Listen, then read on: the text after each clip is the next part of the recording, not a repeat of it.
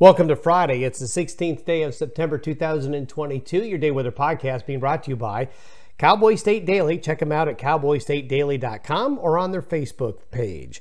Well, folks, as we head on into the weekend, it's really going to be more of the same. Today and into Saturday with scattered showers and thunderstorms, comfortable temperatures in the 60s and 70s. We will see a trend towards warmer, drier conditions Sunday through Tuesday. But at least for another day or two, especially for Wyoming, Montana, eastern Idaho, parts of Utah, northern Colorado, there's going to be some shower and thunderstorm activity around. Then that clearing trend will be interrupted by a storm breaking into two, with one piece going into California and another piece going across the U.S.-Canadian border, and that'll send a cold front through midweek. Now, with the storm splitting, that's going to keep it from becoming too cold towards the middle of next week. It is certainly going to cool off middle of next week, but not as cold as if the storm would hold together. With that storm system splitting, essentially we get it twice. Cold front midweek and then another low pressure system coming out of California and through the Intermountain West late next week and into the start of next weekend. Great shot from Dave Bell in the Pinedale, Wyoming area. This is Wednesday afternoon. Thunderstorms rolling through Fremont Lake up in the Wind River Mountains. A lot of you have had views just like this over the last several days with these showers and thunderstorms around and hints of those colors changing in the aspen areas of the mountains. And we're just going into that prime season here with the colors changing here in the next week or two. Certainly this cooler weather accelerating things a bit. Today's satellite imagery showing that area of low pressure and that area of higher humidity air still drifting through. You can see there's a bias with the northern areas here having the better moisture, and that's where the better chances for showers and thunderstorms will be for the next 48 hours. There's the low coming in out of British Columbia and the broad trough here across the west that we've had all week. This is by Sunday evening. By 6 p.m. Sunday, we have the low splitting. You can see it right here. We have the low coming in off of central and northern California's coast, another low up here into northern areas of Alberta.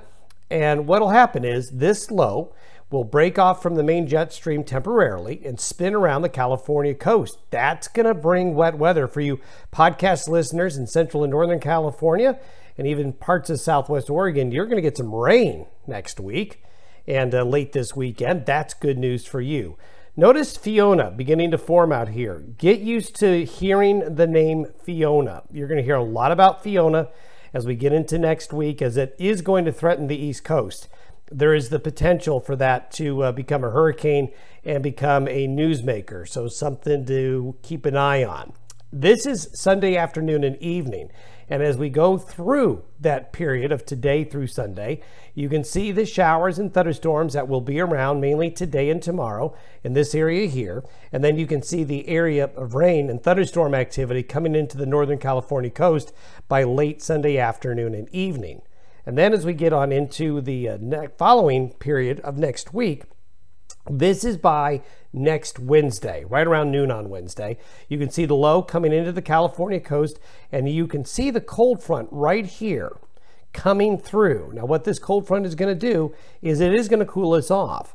So you can see a pretty good drop in temperature across the northern plains and across a large part of the northwest United States. And look at that boundary between the warmer air and the colder air. So it'll be a noticeable cold front, but it's not going to put us into a hard freeze territory.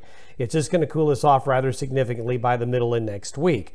Then, as we look at the precipitation between now and next Wednesday afternoon, look at that rain here in central and northern California, even maybe getting down to northern areas of Los Angeles. And then we're going to see a feed of moisture, a little surge of moisture get drawn up by the low into the Four Corners area.